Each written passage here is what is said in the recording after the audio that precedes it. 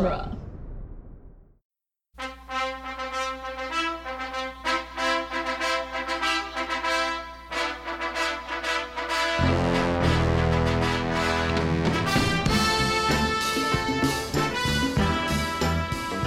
Hello and welcome back to Rocky Minute, the daily podcast where we analyze the movie Rocky 1 minute at a time. I'm Doug Greenberg. And I'm Jason Haynes. And fresh off of sharing a moment with a Nazi truck driver and then throwing him out is our pal Pete Mummert from the Indiana Jones Minute. Hey, guys. Hello, welcome back. Just don't smile. I know. That made that moment so much more awkward, didn't it? It did. Today we're knocking out minute 83, which begins with Rocky talking to Butkus and ends with persona non grata Paulie. Mm-hmm. Just to clear up, Pete doesn't hang out with Nazis. It was a reference to Raiders of the Lost Ark. You never know, Pete. You never know what people may think. That's a good point, yeah. So Rocky notices the news van and asks Butkus whose truck it is. Obviously, it's WAUC TV news truck. But man, have news trucks changed since the 70s? Oh, Jesus. yeah. Like you can see inside, there's nothing inside. There's no gadgets, no dishes, no nothing. Well, that's because it's Philadelphia. Someone probably stole it. Yeah, it's all gone. It was there when they pulled up. Sorry to our Philadelphia listeners. And there's an archaic phone booth in the background there. Yeah. Yeah, that's cool. Man, remember those things? Yep. Yep. You wouldn't want to get in there if you're claustrophobic. And they get hot, like if it's a hot day out. And and the door never closed and opened easily. It was always like something you had to shimmy Fiddle with. something, Yeah. fiddle with Yeah, it. yeah. And it seemed like most of them were broken anyway. Yeah. Like most of them, there was no phone at the end of the handle, like at the end of the wire, or else something was always messed up. Gum stuffed in the coin slot. You put your Yeah. quarter in and it just comes flying right back out the coin return slot. Yeah. Yeah. Public phones, man, you just don't see them anymore. No? Yeah, that's definitely a lost world. We're dating ourselves for our younger listeners. Well, also dating ourselves. I was curious about this no help wanted sign because I was a really little kid in the late 70s, but I remember we were kind of coming off of a bad recession, and like we lived in a little town, and the big industry there was actually a meat packing plant, and I remember that was tough times. It looks like there's something scribbled on there in Spanish too. Yeah, no hay trabajo, no work. Oh, that's what it says. No work. Yeah, I know no work. trabajo means work, right? Yeah. Yeah. I thought it said no banjo. No banjo. You can't play banjo in there. so it shows Paulie and Rocky walking outside, but didn't Rocky just walk in? And where's Butkus right now? Yeah, that's another question. Oh, he's in heaven. He's just having his greatest meal of his life. No, all the meat. Yeah. Just put him by the scrap pile, and he's going to town. Paulie says, "One call for me, and you're a celebrity." He's desperately trying to wedge himself into Rocky's fame. Uh-huh. Yeah. And I like this little Self-serving. Freudian slip there. You need exposure. Yeah, Like he starts off, he realizes Rocky already has exposure. And he's like, I mean, you need me to help you get exposure. was that a thing, or did Burt Young trip on his line? That's a good question. I don't know. Call him up. If it was written that way and he played it that way, it It's was in the script. beautiful. Yeah. Yeah. You think I would look, but I'm not. Please don't. Last time it's the script. But he leans right in Rocky's face before he says that With you need his- exposure. With his whiskey cigar breath. So another thing is he really sells the drunk. He sells Yeah. the drunk thing. He Yeah. might be drunk. I don't think he's selling it. Rocky tells him, "Don't breathe on me." With your ciggy breath. I feel like I could smell him through the computer screen. Yeah. He I just do too. looks like a. He's like dirty. He's been making meat all day. He's smoking cigars, drinking. Yeah. Wearing all those, he's wearing a nice sports coat and then there's that meat coat over the top of it. That's Yeah. gotta just be, is he a likable character? No, we've touched on this here and there. He's not a likable character. No, because the extent we only see what we see only scratches the surface of the abuse that he unleashes Yeah. on Adrian. Yeah. You know, I hate to think that at some point down the line, there's even been some physical abuse. Maybe he's smacked her across the mouth. It's interesting though, because there's something about him. It seems like the movie's almost trying to make you like him to a degree, though, and I wonder if that's just because Rocky sees something in him. Like Rocky seems to like him, even after the spats they have. Like the first time he punches the meat, Paulie wants a crumb thrown his way, and Rocky says no. So Paulie lashes out. Rocky starts punching the meat, and then at the end of that, it was just like, all right, I'll see you tomorrow. It's like they get to that point, they boil over, and then it's like they're pals again. Yeah, like right now they're about to, they argue and Rocky's mad, and then they're gonna do like a fake fighting thing. Look at him, like a fake choking. I should kill you. Yeah, I like that. His hat. Yeah. And what do you think their history is? Like, do you think they went to like high school together? Or how do you think these guys know each other? Well, we know Adrian and Rocky are the same age. Paulie is a few years older than Adrian. Oh, that's right. Okay. I think, where do we land on it? They just know each other from the neighborhood? Yeah, I think so. Going to the same bar. Yeah. I don't know about that. Rocky, I don't know. We don't know. We need a prequel story of how Rocky and Paulie. That's ours. We have dibs. I swear to God. As if the prequel and the filling in the blanks thing hasn't been done to death by poor Star Wars franchise. Yeah, you'll find that Mickey raised Butkus from a puppy, and like it's all gonna be. Everybody's connected somehow. Yeah, it's just this one little universe. Yeah, Apollo Creed and Adrian went to grade school together. Yeah, of course. A Rocky prequel. Interesting. Rocky's not happy about Paulie calling the news. So, this is supposed to be done in private. Paulie says they want to watch you train. But he goes, they want to watch you train. Boom. And he kind of punches Rocky a little playful way. But there's more than once Rocky kind of waves away the stink breath that Yeah. Paulie has. Is Paulie actually trying to do him a favor? No. Or is Paulie he's just out for himself? He's out for himself.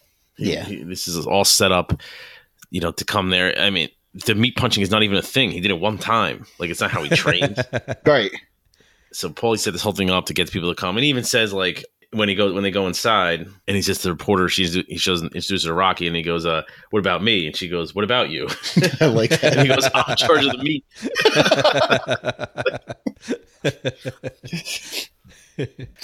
Rocky tells him, "You're not doing me no favors. You're embarrassing me in front of everybody. You're making me look bad in front of your sister," which we know that's the big no-no. That's fascinating to me, though. Like, because it doesn't seem like he's got a lot of competition. Right. Unless he's worried that now that she's come out of her shell, is all of a sudden, oh, now I got to kind of make sure she stays into me. But it's I think that really speaks highly of Rocky, that he's kind of all she has, and he's still worried about looking bad in front of her. It's funny that you just mentioned that, because earlier when he was telling her how great she looked, she's going to be a heartbreaker, I kind of got a little sense of like, you look too good to be out on the street by yourself. Like just a small hint of jealousy. Not that it's in Rocky's nature to be jealous, but I detected a hint, small hint. Yeah, maybe he's worried that she's already leapfrogging past him. Well, he knows that she could do better than him. I believe that in his heart. He thinks that. So he's got to keep her around. We all think that our girls can do better than us. No, that Adrian can do better than Rocky. Oh. Well, Paulie's mannerisms, like he'll take a drink from the bottle and then like sticks his tongue out, like oh man, that one burnt. The hands waving. He takes his hat off and puts it in front of Rocky's face. Yeah, what the hell is he doing? He gets right in Rocky's face and goes, "My sister really likes you," and then he starts like a drunk maniacal laugh.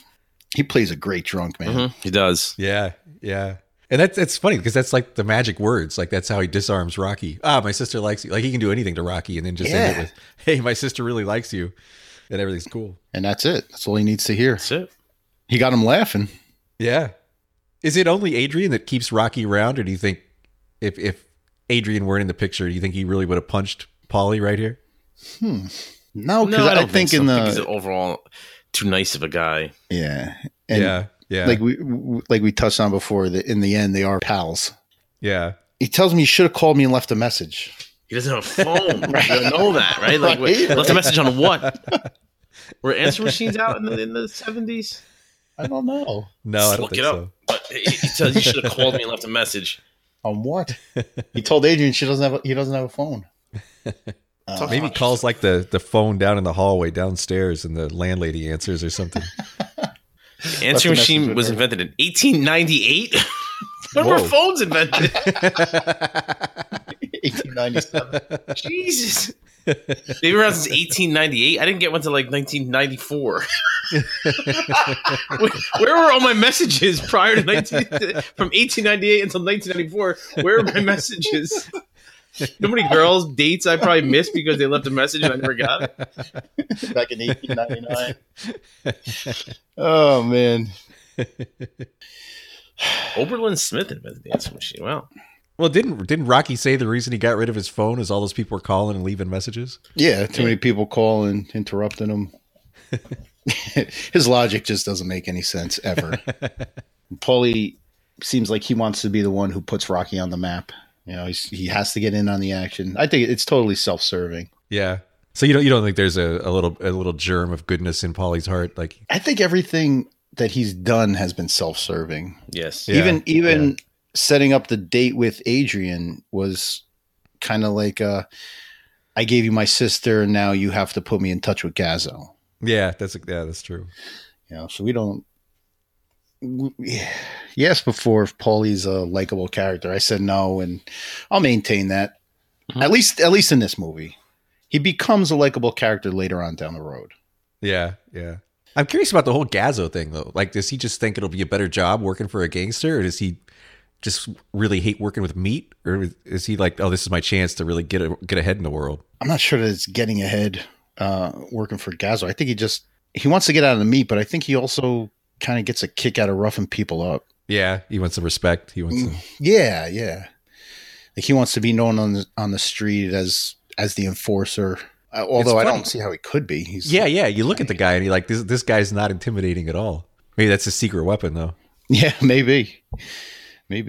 But he's got the arthritis hands from working in the meat locker. How much damage can he do? What are you looking at me? What are you guys talking about? I was reading. I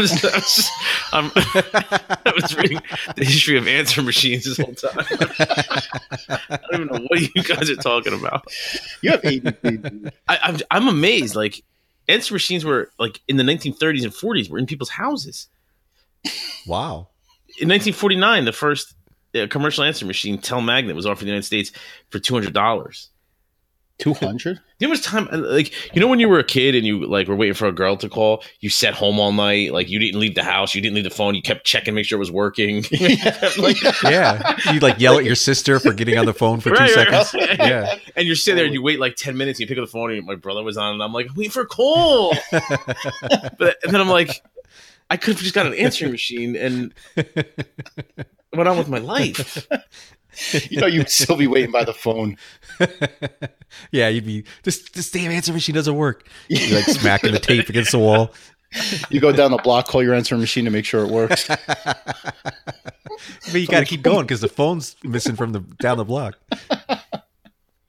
That's right. There's gum stuck in the coin hole.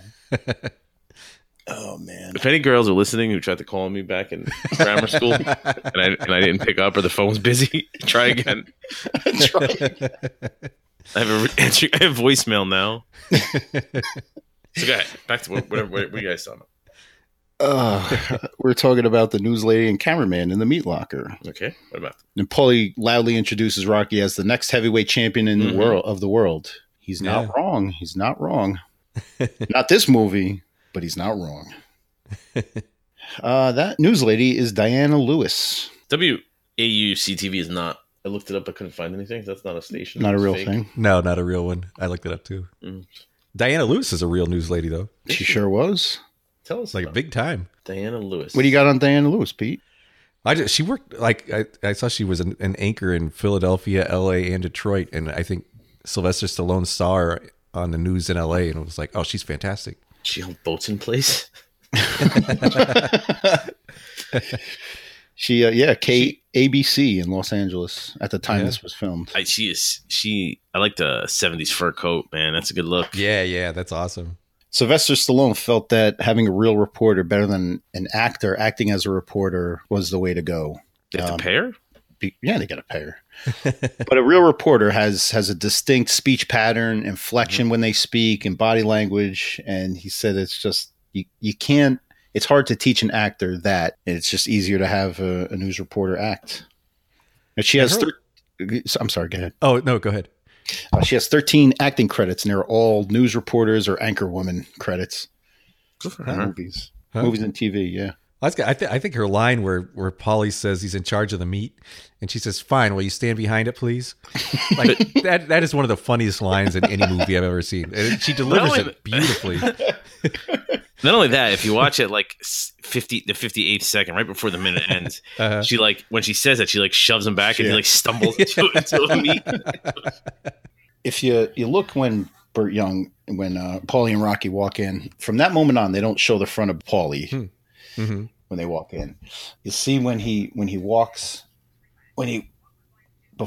first walk in, you kind of see the front of his meat coat swings open a little bit, and the front of it is burned. You get a quick glimpse of it.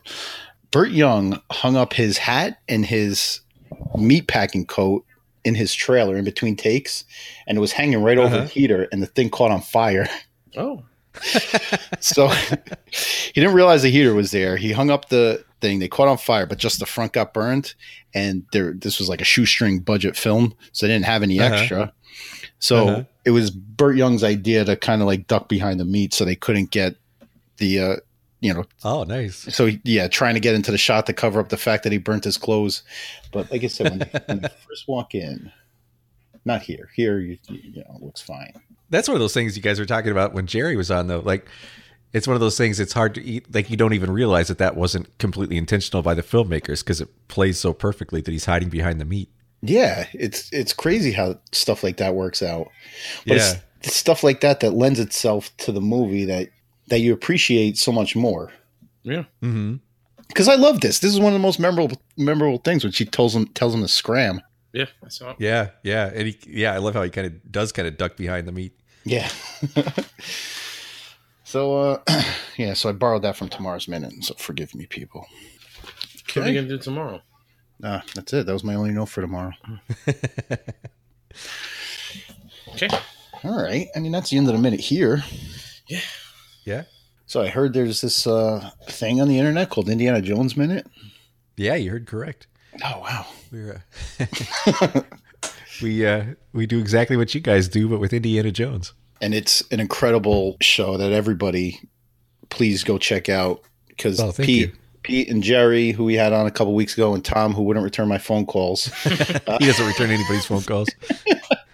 It's not just me then. I was starting to get self-conscious. Not just you. I was checking my answering machine.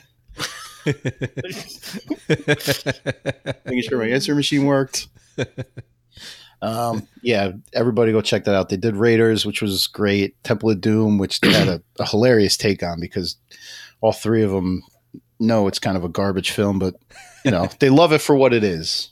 Am I correct? Well, two of us thought that.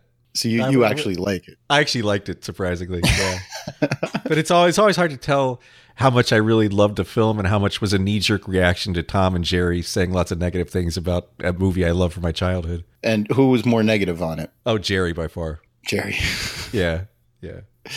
All right. So everybody go check it out. They're going to release Last Crusade Minute, which when is that slated to release? Sometime early next year. We don't have an exact date yet. Well, these minutes are airing early in 2018, so they might be out sometime early this year. Yeah. Yeah. All right. We are Rocky Minute on Twitter. Our Facebook listeners page is Mighty Mix.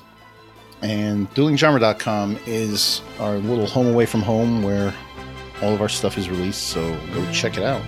We continue with Diana Lewis and the meat punching on the next Rocky Minute.